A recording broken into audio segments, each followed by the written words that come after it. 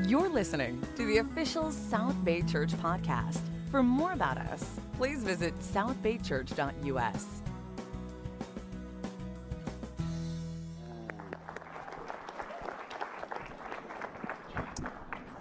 Amen. I love that song, don't you? It's cool how music can just help our hearts to get in the right spot. We're going to be continuing. Actually, this is our last Sunday in our series from the book of Acts, Spirit-Filled People. And we're going to be looking at the Apostle Paul again. We looked at him a little bit last week. Last week, we kind of looked at his approach and sort of how the outward kind of context to his message, how he would contextualize the gospel depending on who he was talking to, because good communication is only good communication if it's received on the other end.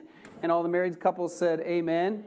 But today we're going to be looking a little bit more at his identity and who Paul was on the inside. Identity really matters more than the outside, right? Appearances can sometimes be very deceiving. For example, a couple days ago, I play volleyball at the YMCA, and I have these knee pads that you wear so that when you fall, or not when you fall, but when you dive, you don't hurt your knees, going for that awesome save that you get. But anyway, they were getting very, very stinky, as sports equipment sometimes can tend to do. And so I was looking up online, home remedies for stinky volleyball knee pads, and so it said to put them in a bowl with vinegar and water. So I put them in this bowl with vinegar and water, and the water turned like totally brown water. And then I was telling my wife and my daughter about it. And my daughters and my wife are both athletes, and they said, "Oh, you also need to put baking soda in there. That will absorb some of the stuff." So I added baking soda to the bowl, so it was brown water, and then the baking soda like fizzed and bubbled. And then I realized at the end of that, it looked exactly like a delicious latte. Exactly, it looked exactly like a delicious latte. So if some unsuspecting person had come into my house, I might have, no, I wouldn't have done that. Marshall Mead would have done that. He did that to me. I'll tell you that story another time. But anyway, appearances can be deceiving, and so what really matters is identity, who we are in the core, who we really are. And we're going to look at a passage of Scripture that I think shows Paul's character and who he really was. And at the end of Acts has Paul on trial. Acts 20, basically 21 through 28, Paul is on trial. And, as we look at Paul on trial, all of us are really on trial in a way, right? All of us, we're facing the trials of life. We're facing the challenges and tests that we go through that even God may allow to see what our character is made of. We're also tested by our coworkers or our neighbors or our, if you say you're a Christian, you say you stand for something, the next thing is people go, okay, well, let's really see, right? And so your neighbors or your friends might be looking, let's see if this person is really made of what they say they're made of. So we're all going through trials, and I asked this question last week, but as we're on a mission for God, as we're trying to do His will, we might ask, what kind of mission does God have for me? The question should be, what kind of me does God want for His mission? And how can God use me the most? What should my identity be? What should my core values be? We're going to be looking at Acts 26, if you want to go ahead and turn over there. And then we're going to be spending most of our time in Acts 20. I'm going to say a quick word of prayer, and then we'll jump into the Scripture. Let's pray. God, thank you to be able to open your Scripture right now. I pray that you would communicate to each one of us what each of us needs to hear from your gospel, from the Word. Thank you that we have these stories recorded for us. Thank you that we have, that Luke wrote down these things that happened in the early church so that we can learn from them. And your church can be what you want it to be today. I pray each one of us can grow in understanding better who we are in Christ and who we should be in Christ through looking at Paul and his example. And it's in Jesus' name we pray. Amen. So we're going to look at three things we see about Paul. Number one, he was chosen. Number two, he was a servant. And number three, he was a witness. Paul is chosen. Paul says to Agrippa, let me back up here and show this. Paul is before this King Agrippa. King Agrippa was a Jew, but kind of a marginal Jew. He and his sister Bernice, they grew up in the household of around Caesar. They grew up in the limelight. So these guys, Agrippa and Bernice, they were kind of like, Kim and Kanye of their time. They were like, everybody knew what they were doing. Everybody wanted to be like them. Although if they had power. So I know Kanye wants to run for president. So if Kanye actually becomes president, then it would be like Agrippa. Okay, so that's kind of who he was. So Paul is talking to him. So it's a big deal that Paul gets to have an audience with somebody this famous. And that's we don't get that when we read Acts. Oh yeah, he's on trial before Agrippa, because we don't think of anything of Agrippa. But back then, Felix, Agrippa, the book of Acts ends with him about to talk to Caesar himself. This was a big deal to the Christians, that Paul had audience with these huge figures in the world. It was, okay, God's gospel, even though we are nobodies, God's getting the gospel to these huge figures in the world. And towards the end of his story, Paul tells the story of his conversion again there in Acts 26 to Agrippa and Felix. And Agrippa says to Paul in verse 28, "Do you think that in such a short time you can persuade me to be a Christian?" And the word Christian there is one of 3 times it is in the Bible. And it was kind of a derogatory term initially. So Agrippa's like, a Christian? You think I'm going to be a Christian? Like Christians, they're ridiculous, And yet Paul says, "Short time or long, I pray to God that not only you, but all who are listening to me today may become what I am, except for these chains." And so as we look at Paul's identity and these 3 things we see about Paul, I want to have the same kind of message that Paul had, that I want everybody to be what I am. And if I don't, then something's wrong with me, right? But I want everyone to have what I have. I want everyone to believe what I believe. I want everyone to be able to enjoy the gifts that I've been given. I want everyone to have the understanding of God that I have. And so the mission of God and getting our lives out there is really just about exposing people to God, but also exposing them to ourselves and who we really are. And Pat mentioned this last week. Last week we were talking about how Paul was so adept at knowing people's culture, and in Acts 17, he's speaking their language. He knows their poets. He's communicating in a way that they understand. And yet Pat said, yeah, that's all important, but really you just got to be yourself. And that's so true. It all is about who we are. And so Paul, first of all, he was chosen.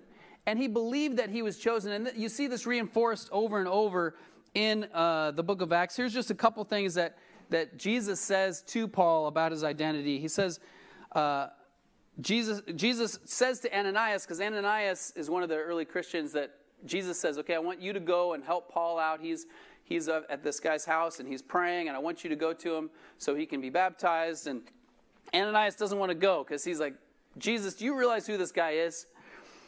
He's been killing Christians. And yet the Lord says to Ananias, "Go, this man is my chosen instrument to proclaim my name to the Gentiles and their kings and to the people of Israel. I will show him how much he must suffer for my name." So Jesus is choosing Saul right there in Acts 9, and we're going to see this fulfilled through the rest of the book of Acts. We see Paul speak to the Gentiles. We see him speak to the kings, just as Jesus said. But Jesus says, I've chosen him to be my special instrument. And he has a plan for him. He has a purpose for him. That purpose is going to involve some suffering. I don't know if maybe he threw that in for Ananias, because Ananias was like, this guy killed all my friends. And so Jesus is like, yeah, he's going to have to suffer. But he was chosen for a specific purpose. He also says in chapter 22, this is Paul retelling his own conversion story in Acts 22. And Paul says Jesus told him this specifically. He says, the God of our ancestors has chosen you to know his will and to see the righteous one and to hear words from his mouth. You will be his witness to all people of what you've seen and heard. You know, Paul saw himself as chosen for this purpose. Jesus says, you are mine. And he says to each one of you, if you're here today, God wants to choose you for his mission. God has a plan for you, just like he had a plan for Paul. God has some plan for you, to use you as his chosen instrument. You know, I'm a musician. I like choosing different instruments to play and seeing how each one has a unique sound, or each one can produce a beautiful, some beautiful music in some different way. And, I have guitarists who are friends. They're always on a quest for the latest guitar and the next guitar and the next guitar. Some people, I've had my guitar for like 10 or 12 years now or something, maybe longer. And some of the guys that I'm friends with are like, when are you going to get a new guitar? Are you, how are you satisfied with that same guitar for so long? And it's more of a matter of finances than a matter of interest. I would like to choose another guitar. But I think of Jesus that way. He's my chosen instrument. Like, I want to do something with him. I want to make beautiful music with him. And I believe that each one of us has a calling or a mission that God has for us. Yeah. Here's another passage that talks about the other two things we're going to talk about in Acts 26. It says, "Now get up and stand on your feet. I have appeared to you to appoint you as a servant and as a witness of what you've seen and will see of me. I will rescue you from your own people and from the Gentiles. I'm sending you to them to open their eyes and turn them from darkness to light and from the power of Satan to God, so they may receive forgiveness of sins and a place among those who are sanctified by faith in me." Again, this is why Jesus chose Paul, for these roles, to be a servant and to be a witness. It feels good to be chosen, doesn't it? Have you ever had somebody choose you for a team, or maybe choose you for a spouse, or choose you for a special dinner or a special honor that you received? It feels really good. Wow, me? I get to be chosen? It's such a good feeling. It's also a bad feeling to not be chosen. I mean, I remember in elementary school, I didn't have the best reputation as an athlete. And at lunchtime, we would always play flag football. Well, it wasn't with flags, touch football, two-hand touch football.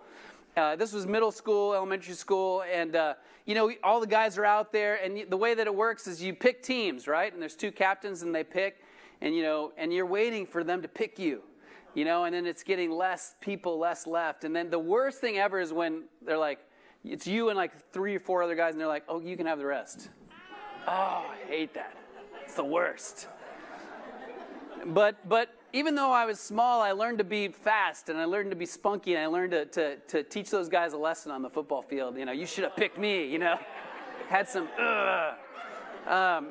I was talking to my son Marshall about this. He could relate to this a little bit, because he was a great athlete in gymnastics when he was younger, but he tried different other sports, didn't really like them, didn't really take to it. And so at school, he's decided he wants to go out for the track team. He's a junior going out for the track team. He tried out a few weeks ago, right before the holidays. And when he would tell people, "I'm going out for track," they would just kind of look at him like, "Oh, really? You?" And Marshall was like, "Come on," And so he started to get this, like, this feeling of, "Hey, man, come on, what?" And Marshall is really, really fast, those of you that know him. So he went out for track, and the first day was all long distance. He didn't do that great because he never runs ever, He did okay. But the second day was short distance, sprinting. And he said it was like I was fueled by, everybody's expectations of me that I'm no good at sports. So that just fueled me. And the fastest guy, he totally beat that guy, And so Marshall, yes. But as far as being chosen by God for a purpose, you might feel like, God, why would God choose me to be a servant and a witness? Why would my sin's too great? I've messed up too much. I'm too far out there. I don't have, what it takes. I'm not spiritual. I don't know the Bible. There's all these excuses we might have. That's not up to us, right? It's up to God if he chooses you or not. And Paul is a guy who was killing Christians. Anybody here been killing Christians? So all of us are more qualified than Paul in a sense, because we haven't been killing Christians. So we're going to look at a passage in Acts where we see these two qualities, a servant and a witness, displayed in Paul's character in Acts chapter 20. And just backing up here, Acts 26, he's on trial before Agrippa. Backing up, I want to kind of give you another overview of kind of what's happening in the second half of Acts. So Acts 15 is where they have the council in Jerusalem, because Paul has gone with Barnabas to these cities here, Galatia and these areas, planting churches. So all these Gentiles start becoming Christians. There's a question of whether you become a Christian, do you also have to become a Jew?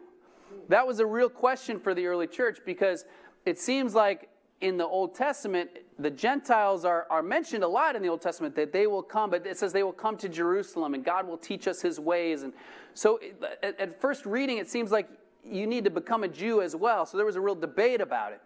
But in Acts 15, it becomes clear, the Holy Spirit makes it clear that to be a Christian, you don't have to also become a Jew in terms of following all the customs and all the religious ceremonies and all the festivals and special observances of days and all that. But you did need to have a moral life. And so they give some moral criteria. No sexual immorality, don't eat food that's been sacrificed to idols. Just have a moral life so that you can interact with the Christians who are also Jewish. So that happens in Jerusalem. Then after that, Paul and Barnabas split ways, and he goes with Silas, and he goes back to this area, but he goes even further. Then he's called by a vision to come all the way here into Greece. And so then he's in these areas, and then he ends up in Athens. We read that last week in Acts 17.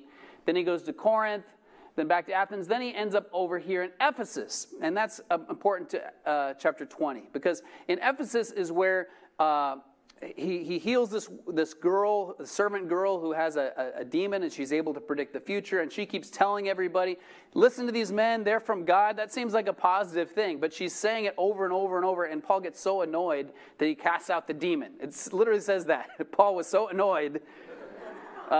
Even Paul got annoyed, right? So that when that happens, this guy who is earning his living from the servant girl, he gets upset and he starts a literal riot. So there's this huge riot in Ephesus, and it ends up, they're all in this theater there in Ephesus that is actually still there. You can still see this theater where the riot happened.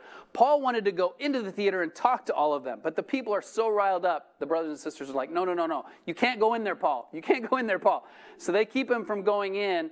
But there's this riot in Ephesus. And then he ends up staying there for a while and helping them. And so anyway, he decides while he's in Ephesus, I got to go back to Jerusalem. And he says he's called by the Holy Spirit. He's called by Jesus to go back to Jerusalem, go back to his roots. So we see this expansion of the gospel, from here, Jerusalem and Judea, Samaria, and then to the ends of the earth, spreading out here this is kind of the whole known Roman world. Acts eventually ends with Paul in Rome. But to get to Rome, he's got to go back to Jerusalem.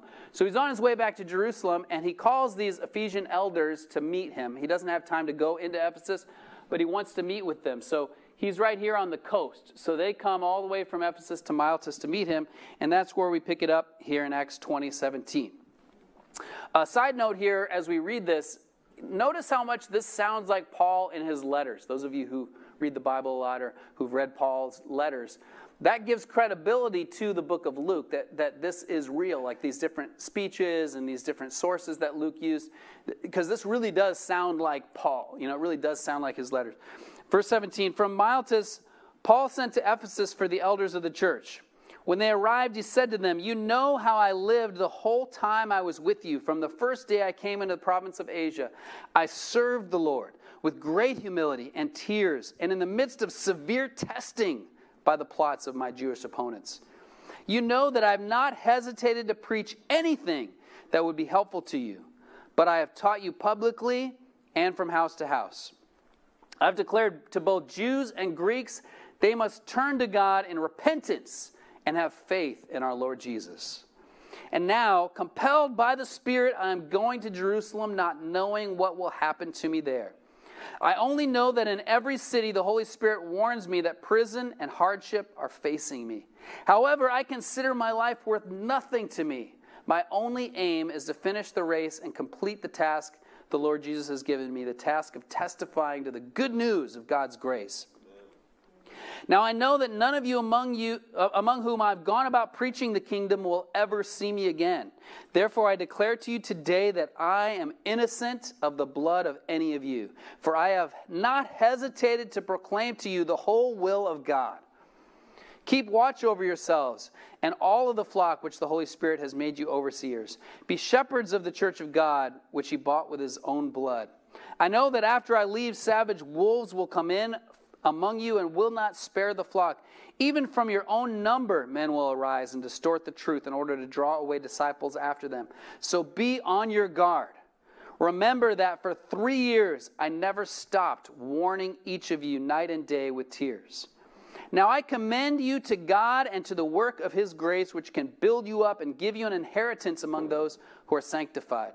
I have not coveted anyone's silver or gold or clothing. You yourselves know that these hands of mine have supplied my own needs and the needs of my companions. In everything I did, I showed you that by this kind of hard work we must help the weak, remembering the words the Lord Jesus himself said, "It is more blessed to give than to receive."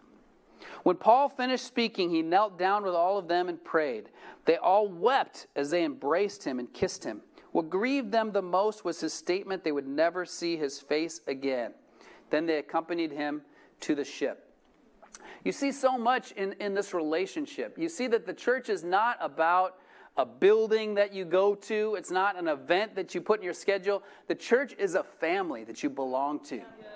And so, if you're visiting today and we're talking about our mission, we're talking about our purpose, we're talking about helping other people, it's because we are so thankful for this family. We want everyone to be a part of the family of God and to have their sins forgiven and to have a purpose and meaning in life. And we hope that you'll be a part of this family. And we would love to open the Bible with you and help you understand this is a family. And we don't just see each other on Sunday, but we're involved in each other's lives during the week. And this is the kind of relationships that were in the early church. And you see this here with Paul and the elders of Ephesus. They had been through a lot together. It bonded them together. They were so sad they wouldn't see Paul again until they were all together in heaven. But we're going to look at these two things about Paul's identity within this passage, that he was a servant and that he was a witness. So first of all, he was a servant. Paul says in verse 19, "I served the Lord with great humility, with tears, and in the midst of severe testing by the plots of my Jewish opponents." When he says that word serve, when I served the Lord, that Greek word is douleo. It's the same word as a slave. He says, I was a slave to God. I was a slave to Jesus. I belong to him.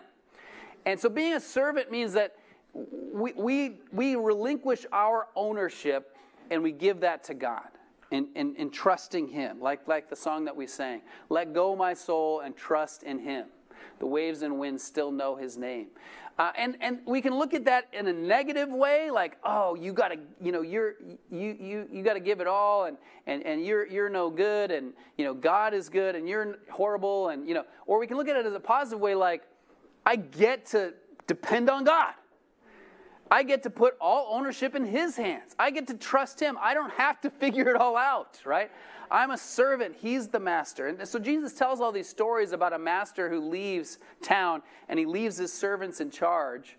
And that's who we are, Jesus says, as the followers of Jesus and as the church. We are these servants who've been left in charge. We have a mission, we have responsibility, but he is the master. He is sovereign. And what that does for you, if you have this perspective, I'm a servant of God in everything I do. Not just when I'm here at church, but in my job, at my school, in my neighborhood, I'm a servant of God. I'm a servant of God. That gives meaning and purpose to anything that you do.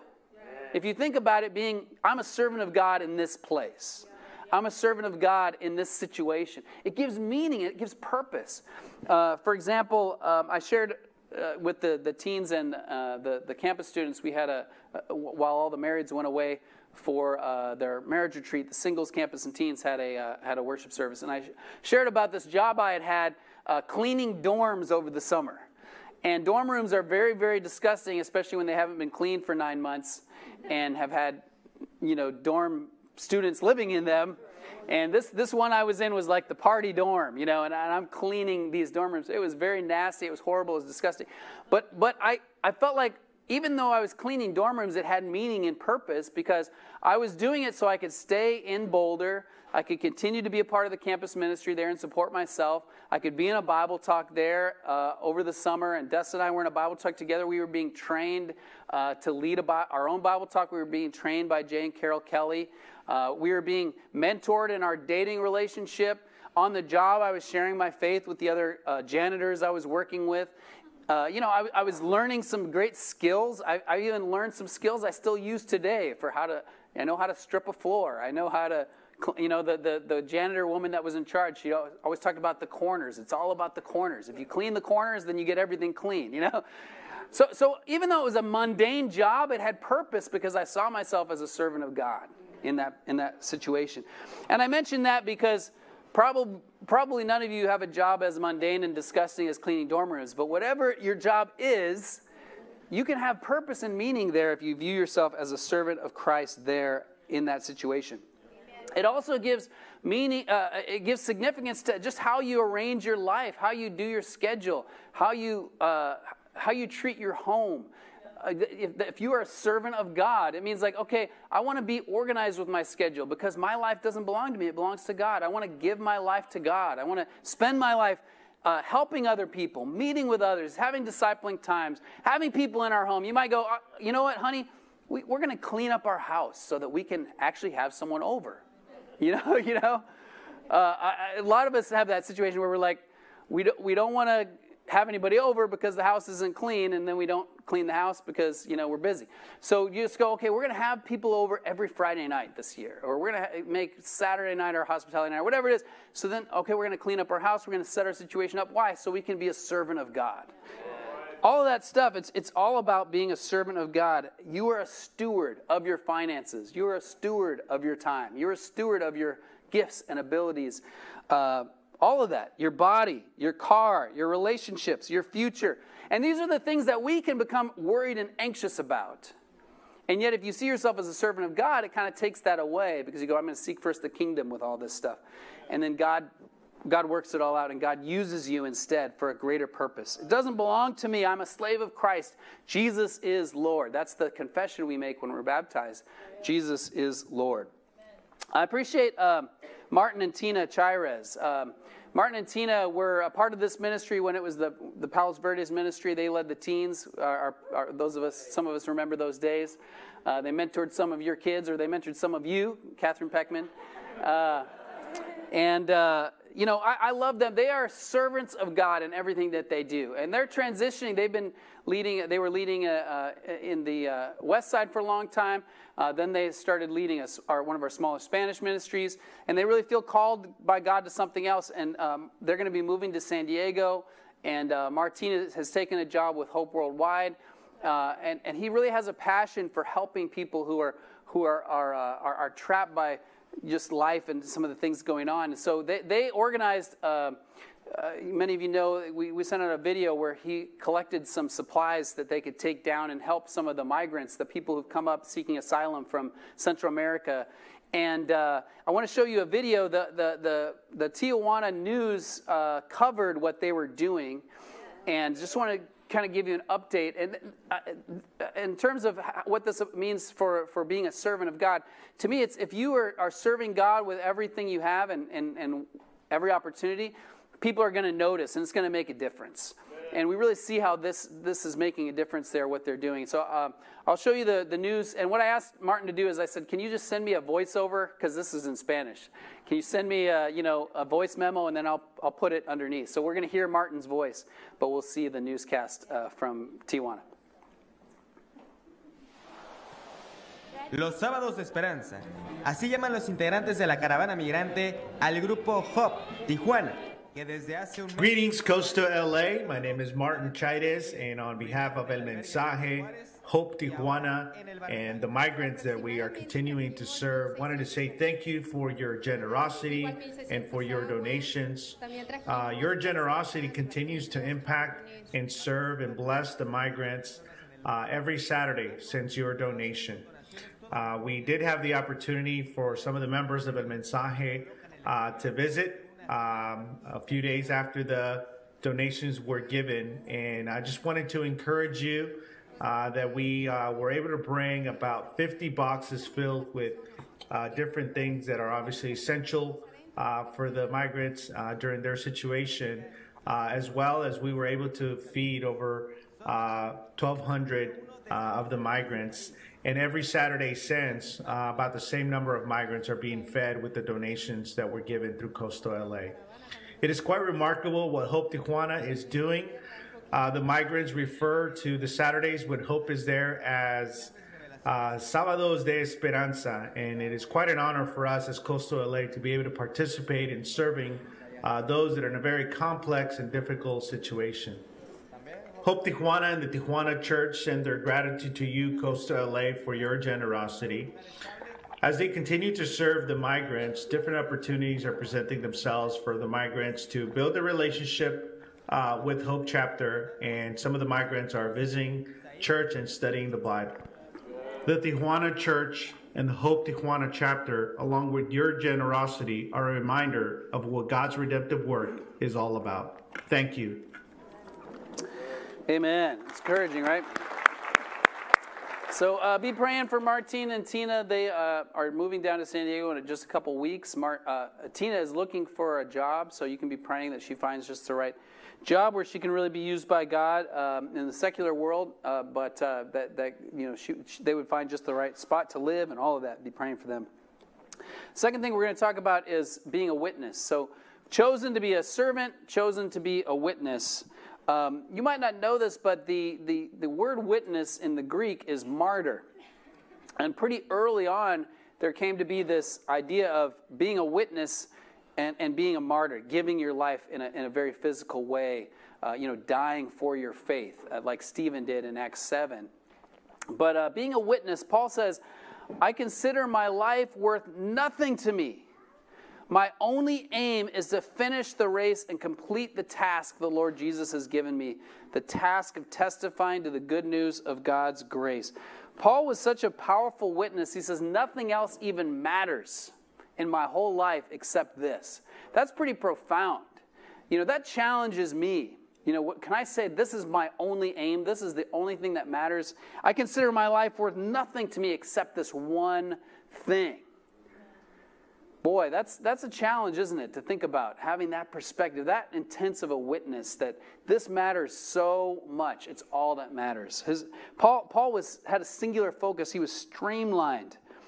But the thing about being a witness, if you really are a witness, like in terms of a trial or giving testimony, where is the authority? The authority is in the event. The authority is what you saw, right?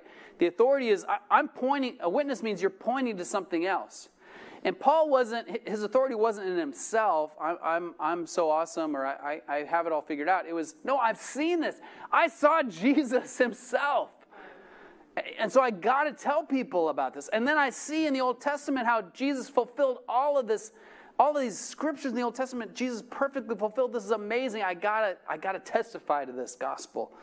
You and I, we have seen a lot. We are witnesses of God, that His amazing design in the world, the way that He created the whole universe. We are witnesses of the fact that God's way works. When you follow God's way in marriage, in parenting, in relationships, on your job, it really works. It makes your life better. It makes relationships work. God's way works. You can trust Him. He always comes through. We've seen this again and again. We've seen the deep relationships that can be possible only in Jesus. If you're a guest, we get together and we read the Bible together, and when somebody wants to become a Christian, what we'll do is we'll say, okay, we don't have like an altar call and say come forward and say a prayer. We try to be more like it was in the Bible, where people walk together and they follow Jesus and they learn the scriptures. And so we try to go a little deeper than that, and we get the scripture open and talk about the scripture and talk about our lives. But it's interesting when you study the Bible with someone like that. We call it studying the Bible, but it's not like you're studying for an exam. It's just you're opening the Bible and you're reading it and you're talking about your life. But so many times, and those of you who've been around a while, when you study with someone, they'll tell you, man, I've only known you guys for a week, and yet you're my closest friends. I've only known you for 2 weeks, and yet I'm telling you things that I've never told anybody, because there's this depth of relationship that's only possible through Jesus and through the Bible. And, we're witnesses of these things. We're witnesses that Jesus came to bring life, and to bring life to the full. There's no better life you could possibly lead than that of a Christian following Jesus. I don't know why everybody wouldn't want to be a Christian, because Jesus is amazing, and His teaching is amazing, and His way works. He gives us life to the full. And we all know the converse is true, that the thief, Jesus says, comes to steal and kill and destroy. We're witnesses to what sin does in people's lives. We're witnesses to what rebellion does in people's lives. And when you go, I'm gonna rebel against God, I'm going to show him, it never works. People that go, well, I'm mad at this brother, so I'm leaving the church. We're witnesses of what happens in their life, when you try to rebel against God. We've seen these things, and so we need to stand with authority on what we've seen and what we've heard. I can't help speaking what I've seen and what I've heard. When I was thinking about the condition of people's lives around us, that God calls us to be a witness to, and how we can sometimes ignore, the mission that's right there in front of us. There was a video that came to mind that I saw a month back or whatever when we had the fires, in Malibu. And it was an intense video because this woman is trying to run away from this fire. And you might have seen this online. She's trying to get away from the Malibu fire. And the intensity in her voice and the intensity of the situation is just right there, on her cell phone camera captured. And it just reminded me of, this is what a lot of people in our communities are experiencing spiritually. That people are trying to flee the fire that's all around them. That Satan is bringing their life crashing down all around them, and they are desperate. And so we need to be faithful witnesses to those people. So I want to watch this video. Think about that as you watch this. Oh my God, please God, oh my God, oh my God, please keep the horses safe, please God, please.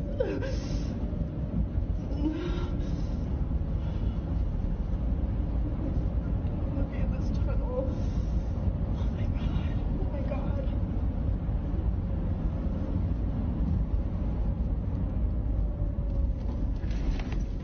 Oh my God. Oh my God. Oh my God. Oh my God.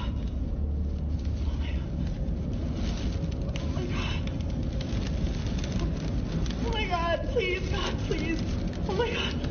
Oh my God, please let me out of here. Please, God. Please, God, please let me out of here. Please, God. Please. Oh my God. Oh my God. Oh my God. Oh my God. Oh my God. Oh my God. Oh my God. Oh my God. What am I doing? Oh my God. Oh my God, please help me. Please help me. Please, God. Please let me out.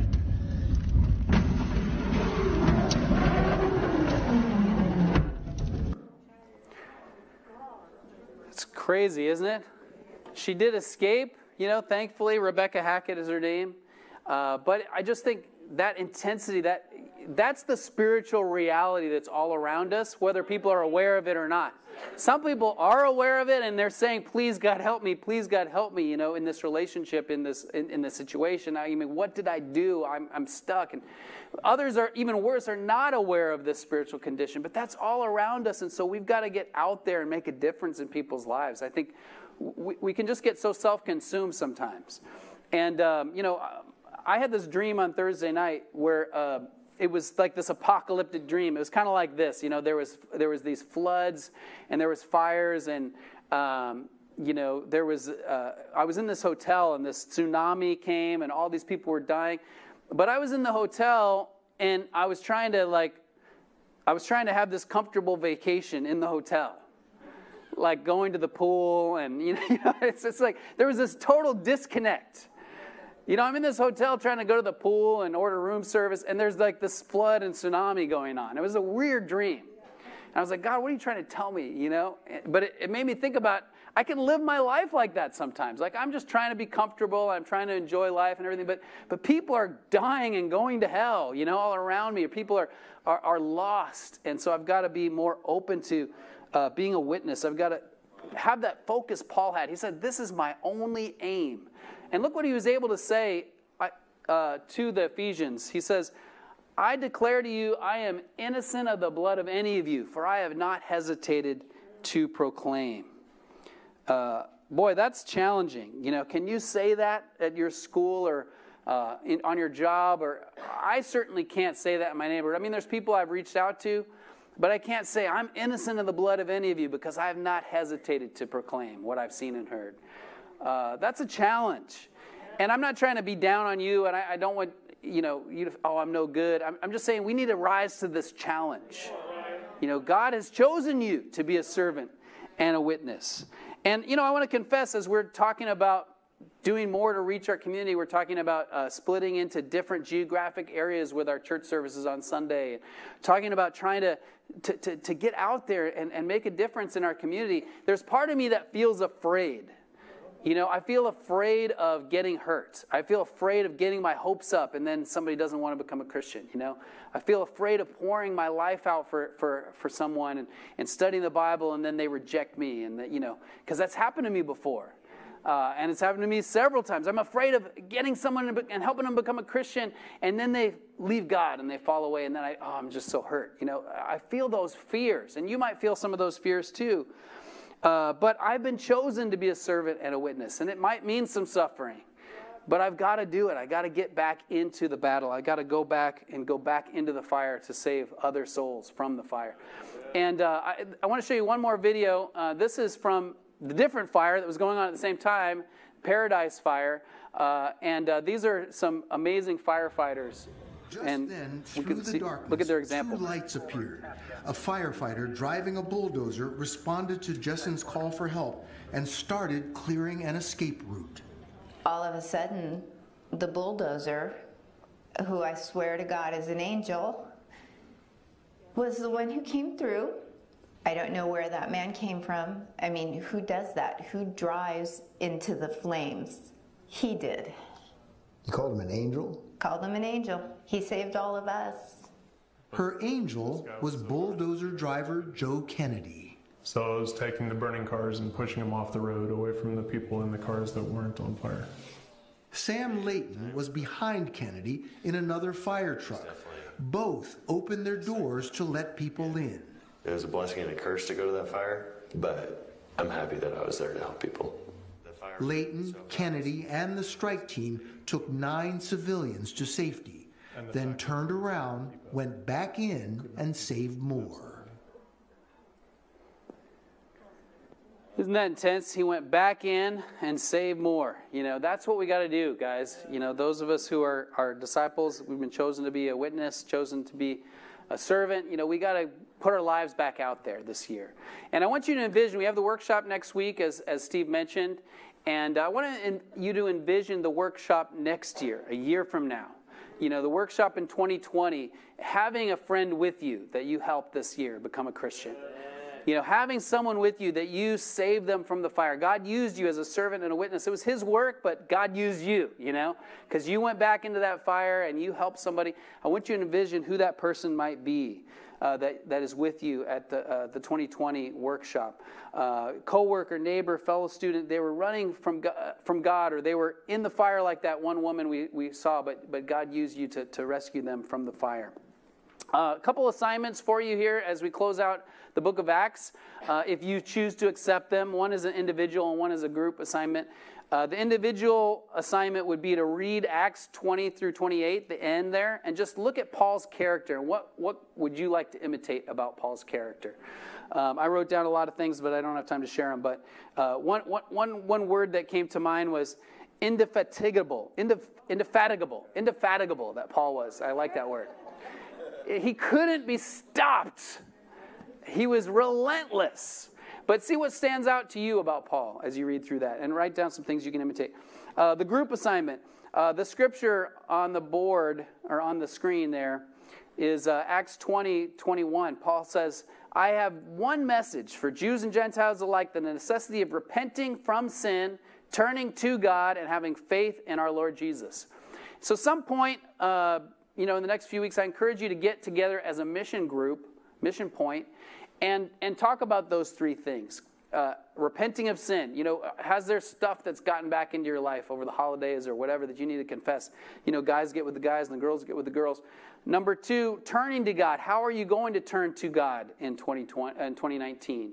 What's your relationship with God going to be like? And what steps are you going to take to make it awesome? And then having faith in our Lord Jesus? What is your faith level right now? And I'll remind you of this on Wednesday. We're getting together on Wednesday for prayer and singing. We're just going to pray and sing together. No lesson, but I'll remind you of this verse, and we'll spend some time on Wednesday as well, kind of talking about those three things. But lastly, we're going to have our last South Bay story, the last one. And one of you is sad. At least one of you is sad. Some people have really liked these. Others have not liked them. But you know, the idea of this, just so you know, it's something new. We've never done this before. Jackie forwarded me a text from somebody that said, "What is this? Is this like an interview? It seems like a press tour." So it is. Yeah, it's different. It's something new we're trying. But and it is kind of like a press tour. It's a way of kind of knowing people better in a short amount of time. And we're using this format, which is the conversational interview format. It's used by, it's used on news magazines. It's used on news radio. It's used on cable TV. So it's, you know, we believe that we can take some tool of communication from the world and use it in the church, use it for Jesus, right? But this has been a way to hear kind of conversationally how somebody became a Christian. It's not quite as deep as a prepared testimony, and we're going to continue to have those. But it's a quick way of kind of hearing how somebody came around the church. And that's helpful to know or to be able to share with somebody, because on the job or at your school or whatever, you know, you want to be able to tell somebody in just a short few words, this is how I became a Christian. So it's a valuable thing to practice, and it's a valuable thing to know. And then we've also been able to hear about different aspects of our ministry and different people and kind of what they do in the ministry. So I just want to remind you who we've heard from, because some of you haven't been around for these. And Marshall offered to make a playlist of the different South Bay stories we've had. So we're going to hear from those. This is our 9th one today. It's going to be Rick Huerta. So Rick Huerta, you can go ahead and be making your way. Can you grab those 2 chairs? I'll just tell you who we've heard from, just to remind you. Sandy Rutherford was our first one. She was the first Los Angeles conversion in the Los Angeles Church of Christ. So we got to hear a little bit more about the history of our church and kind of where we came from. Brian Catano was one, and we were able to hear a little bit more about tech ministry, that he serves in tech ministry, as well as mentoring young people. Christine Bengard was one, and she's gone on many, many different Hope trips, and so we were able to hear about all the things that Hope is doing around the world. And, you know, that was really inspiring to hear about that. Rico was one, and we heard a little bit more about Hollywood, you know, because Rico is working in Hollywood. We heard a little bit more about his story, some of the loss that he's been through, his perseverance as a single dad. We got to hear, and that one, by the way, I wasn't here. I was celebrating my 25th anniversary, and so I was grateful for our streaming service because I watched the service by the pool. I've never done that before. So my memory of Rico is like I'm sitting there in the pool watching Rico on my cell phone. That was a different way of doing church, but it was awesome. Yeah. We heard from Ramona. With Ramona, we heard about youth ministry. We also heard a little bit about the process of grieving, because Ramona has gone through a huge loss, and so it was helpful to hear more about grieving. With Justin Monteclaro, we heard about student ministry. We heard about winter camp and recovering from abuse, that Justin is an abuse sufferer and recovering from that. With Caesar, we heard about first impressions and the media ministry and how important that is in our lives. Julie Hernandez, we heard about what it's like to be a single mom in the church. We heard about dating in the kingdom a little bit, and the story of her and Pedro. Jen Rusty, we heard a little bit about volunteer administration and a little bit about her crazy background, which I didn't know about. That was cool. So anyway, we're going to talk to Rick, and then Rick is going to give us a scripture and prayer for communion. For the offering after this. So Rick, let's grab these mics here. So Rick became a Christian a long time ago. When I first moved here, it was the end of 92, beginning of 93. Rick was in the campus ministry then. And so I remember those days. I think you were at Harbor, right? Harbor College? Yeah, Harbor College. So you were leading a ministry there at Harbor back in the day. So, but tell us a little, how did you come around? How did you join the church? What's the quick version? All right. So, this is just security blanket, so I won't go through all of it. Just helps me to kind of guide my thoughts. But so I grew up in San Pedro, and I went to like 4 different elementary schools, and that's kind of, and then 2 different middle schools, and then high school, and then going to community college here. I went to Harbor, El Camino. I was in a tumultuous high school relationship where I would kind of go to El Camino, and then that person would go to El Camino, and then I'd go back to Harbor, and then she'd go to Harbor, and I was like, this is not working out. Like, I got to get on with college. And so I moved in with roommates down in San Diego. A goal that I had, I went to Grossmont College, but the goal that I had was kind of a worldly goal, kind of like I wanted to go to, the schools that I applied to were Chico State, Fresno State, and San Diego State. And so I was kind of seeking God. My background was growing up in Assemblies of God and Catholic Church. So I did have a foundation with a group called the Royal Rangers as far as scripture, like God being a base there. But the goal, meaning like I had this kind of chip or edge on my shoulder. I was like, I want to go get an education, but I want to have a great time. And so God totally... And I think the Aztec bar at San Diego State was like this is it right here. This is where I want to be at, And so I didn't know if I was going to be in Northern California, Central California, or Southern California. But so I ended up at Grossmont with a group of roommates that I'd grown up with in San Pedro, about 5 different roommates. And God, I got met the very first week at Grossmont by a guy named Jeff Roy. Got shared with, so God had totally different plans. And then I found myself that very first week, I studied the Bible August through December. That felt like a lifetime. The pattern would be I would study the Bible. Just to backtrack a little bit, after I got shared with, I ended up in jail in San Diego County Jail for shoplifting. And so I had this one of those prayers, like the fire there. Like, it was just kind of like, God, like I had to call my mom to bail me out. She had said, I thought you were going down there for school, And so I go, I'm trying here, and I need a little bit of help to get out. And so, I prayed that I'd get met again by this group of disciples or have a heart open. I got met by another guy named Mike Zamar, who was roommates to the original guy that met me. Wow. So going to Bible studies. It's a pretty big college, right, to be met by 2 roommates? It is. That's awesome. And so the pattern would be I would study and then go out, and it was very, we know San Diego is very close to TJ. There's a street called Revolution Street, if you guys are, know that area or whatever. But so I would study the Bible and then go out with my roommates, and it was just kind of like what you had shared, is to see the deepness and the love of the disciples growing in those relationships, but at the same time trying to be loyal to the friends that I've known since elementary school and being roommates with them. It was such a difficult time, So the 3 things that kind of impacted me in the Bible studies were just the love of the Christians. It was a basketball time where a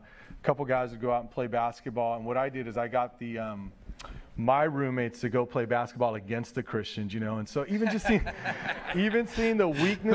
Who won these? Yeah, exactly. There were some Christians that could ball. So there was like a brother named Jamie Ballard, a brother named Steve Stride, but Steve would take me to a place called Tierra Santa, a rec center in San Diego, to go play basketball with like kind of staff. I think it was more he wanted to be there with the staff, but that was a cool reach out. But I think meshing my roommates with the Christians and seeing the example. There was even one time where a disciple, I even seen them say a colorful word. Sports will do that. It'll kind of bring out something. It was a curse word. I was like, oh my gosh, so you don't have to be perfect, right? Like, I'm trying to figure all this out, like studying. It's like, oh, it's not like perfection. I mean, and sports will bring that out in you sometimes if you ever compete deeply or whatever, or hard or whatever. Yeah. So, like me in football. Yeah, there you go. But it started getting to my heart. I was like, this is cool. And then my roommates would use the colorful language the entire game. And so I was like, okay, this is not cool. Okay. The other thing is, I think the basketball, there was this brother by the name of James Counts that came in November. James and Tanya Counts, they came down in San Diego. So I was converted in San Diego. But there was a situation where as I studied the Bible, we were roommates. We were all playing dominoes in this, in the living room there. And they came, they were drinking beer, 40-ounce beers were the big thing at the time. We're listening to gangster music, like just kind of rap music, right? Mm-hmm. And I thought, James Counts is going to judge this situation. He's going to take off. Like in this situation, he's probably going to not stick around. He pulled up the head table, and he's like, wash them bones, all right? And that's a term in like playing dominoes or whatever, right?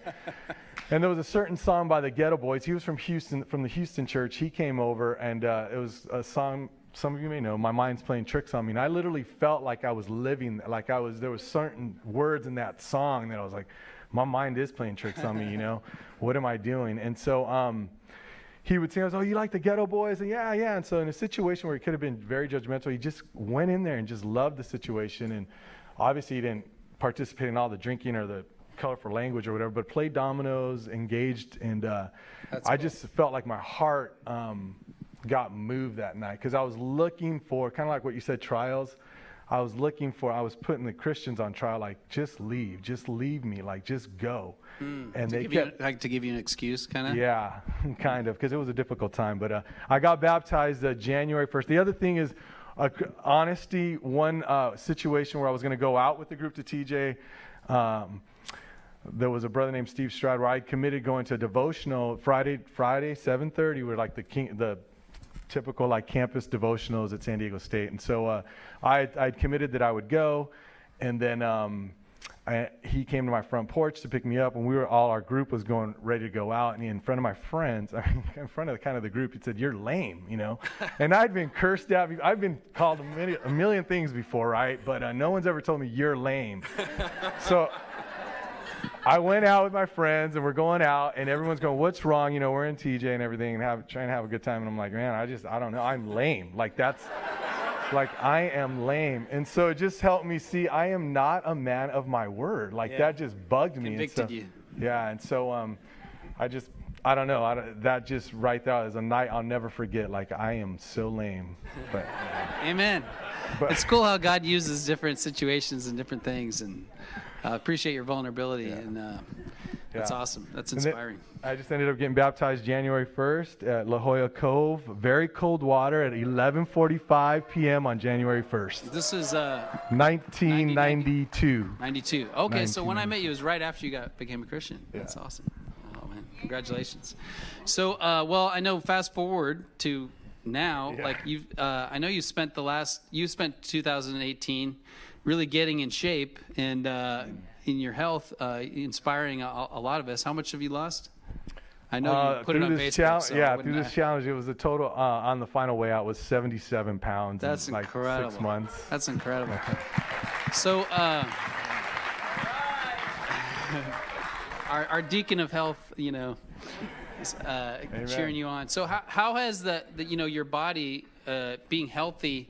How has that translated into spiritual, your walk with God? Is there some kind of correlation at all? Well, first of all, I want to thank Jen Roosty, Christina Giusti. It started in our Mission Point where they were kind of going to this gym, and it was called Camp Transformation. And so they would, we would have our Mission Point, and Jen would come in her sweats and stuff like that. I was like, okay, get here, be on time to Mission Point, girl, So anyhow, she was doing great, and she, bought me this pass. But my journey started with that, and I knew I wanted to do something. But I think connection with God, not only do you go through a physical change, but you go through a mind change, and reaching out to people, like getting the relationship. Once you have like a goal with the group, because everyone goes in with a certain timeline with 6 weeks, losing 20 pounds. So you start developing these relationships and pushing each other. So that's a great thing. But I think just being able to, after a workout, like you breathe, you kind of like where the Bible says, be still, know that I'm God. Like you're able to breathe a different kind of breathing. I don't know if that makes sense, but it's a good exhaustion. You get better sleep. I don't know how to explain that, but it's an incredible sleep that you get. And so you wake up more energized and earlier in the morning. And so your whole transition happens physically, mentally, spiritually. And I don't want to get too, but that's what happens. You actually have a lot more energy to get up earlier, and there's less people out there. It's dark. It's awesome. And I just think maybe as Jesus walked all those miles or whatever, right? That's probably what, he was probably in great physical shape himself, but to get up early and to be with God. But and I think also being out in nature, some of the exercises I do, you go out and you just see God's creation, and you want to be out there, and you're just blown away by what God's created. So wow, I don't know if awesome. That makes sense at all. But yeah, it's super inspiring. It makes me think about the mind, soul, body connection, and how the Bible really has value for all of it, and so that's really inspiring. So I appreciate that. So I know you have a scripture to read for us for our offering, and pray for our offering, and appreciate you sharing. So let's give Rick a hand. Yeah. Thanks for listening to the South Bay Church podcast. For other sermons, videos, upcoming events, and more about our church, please visit southbaychurch.us.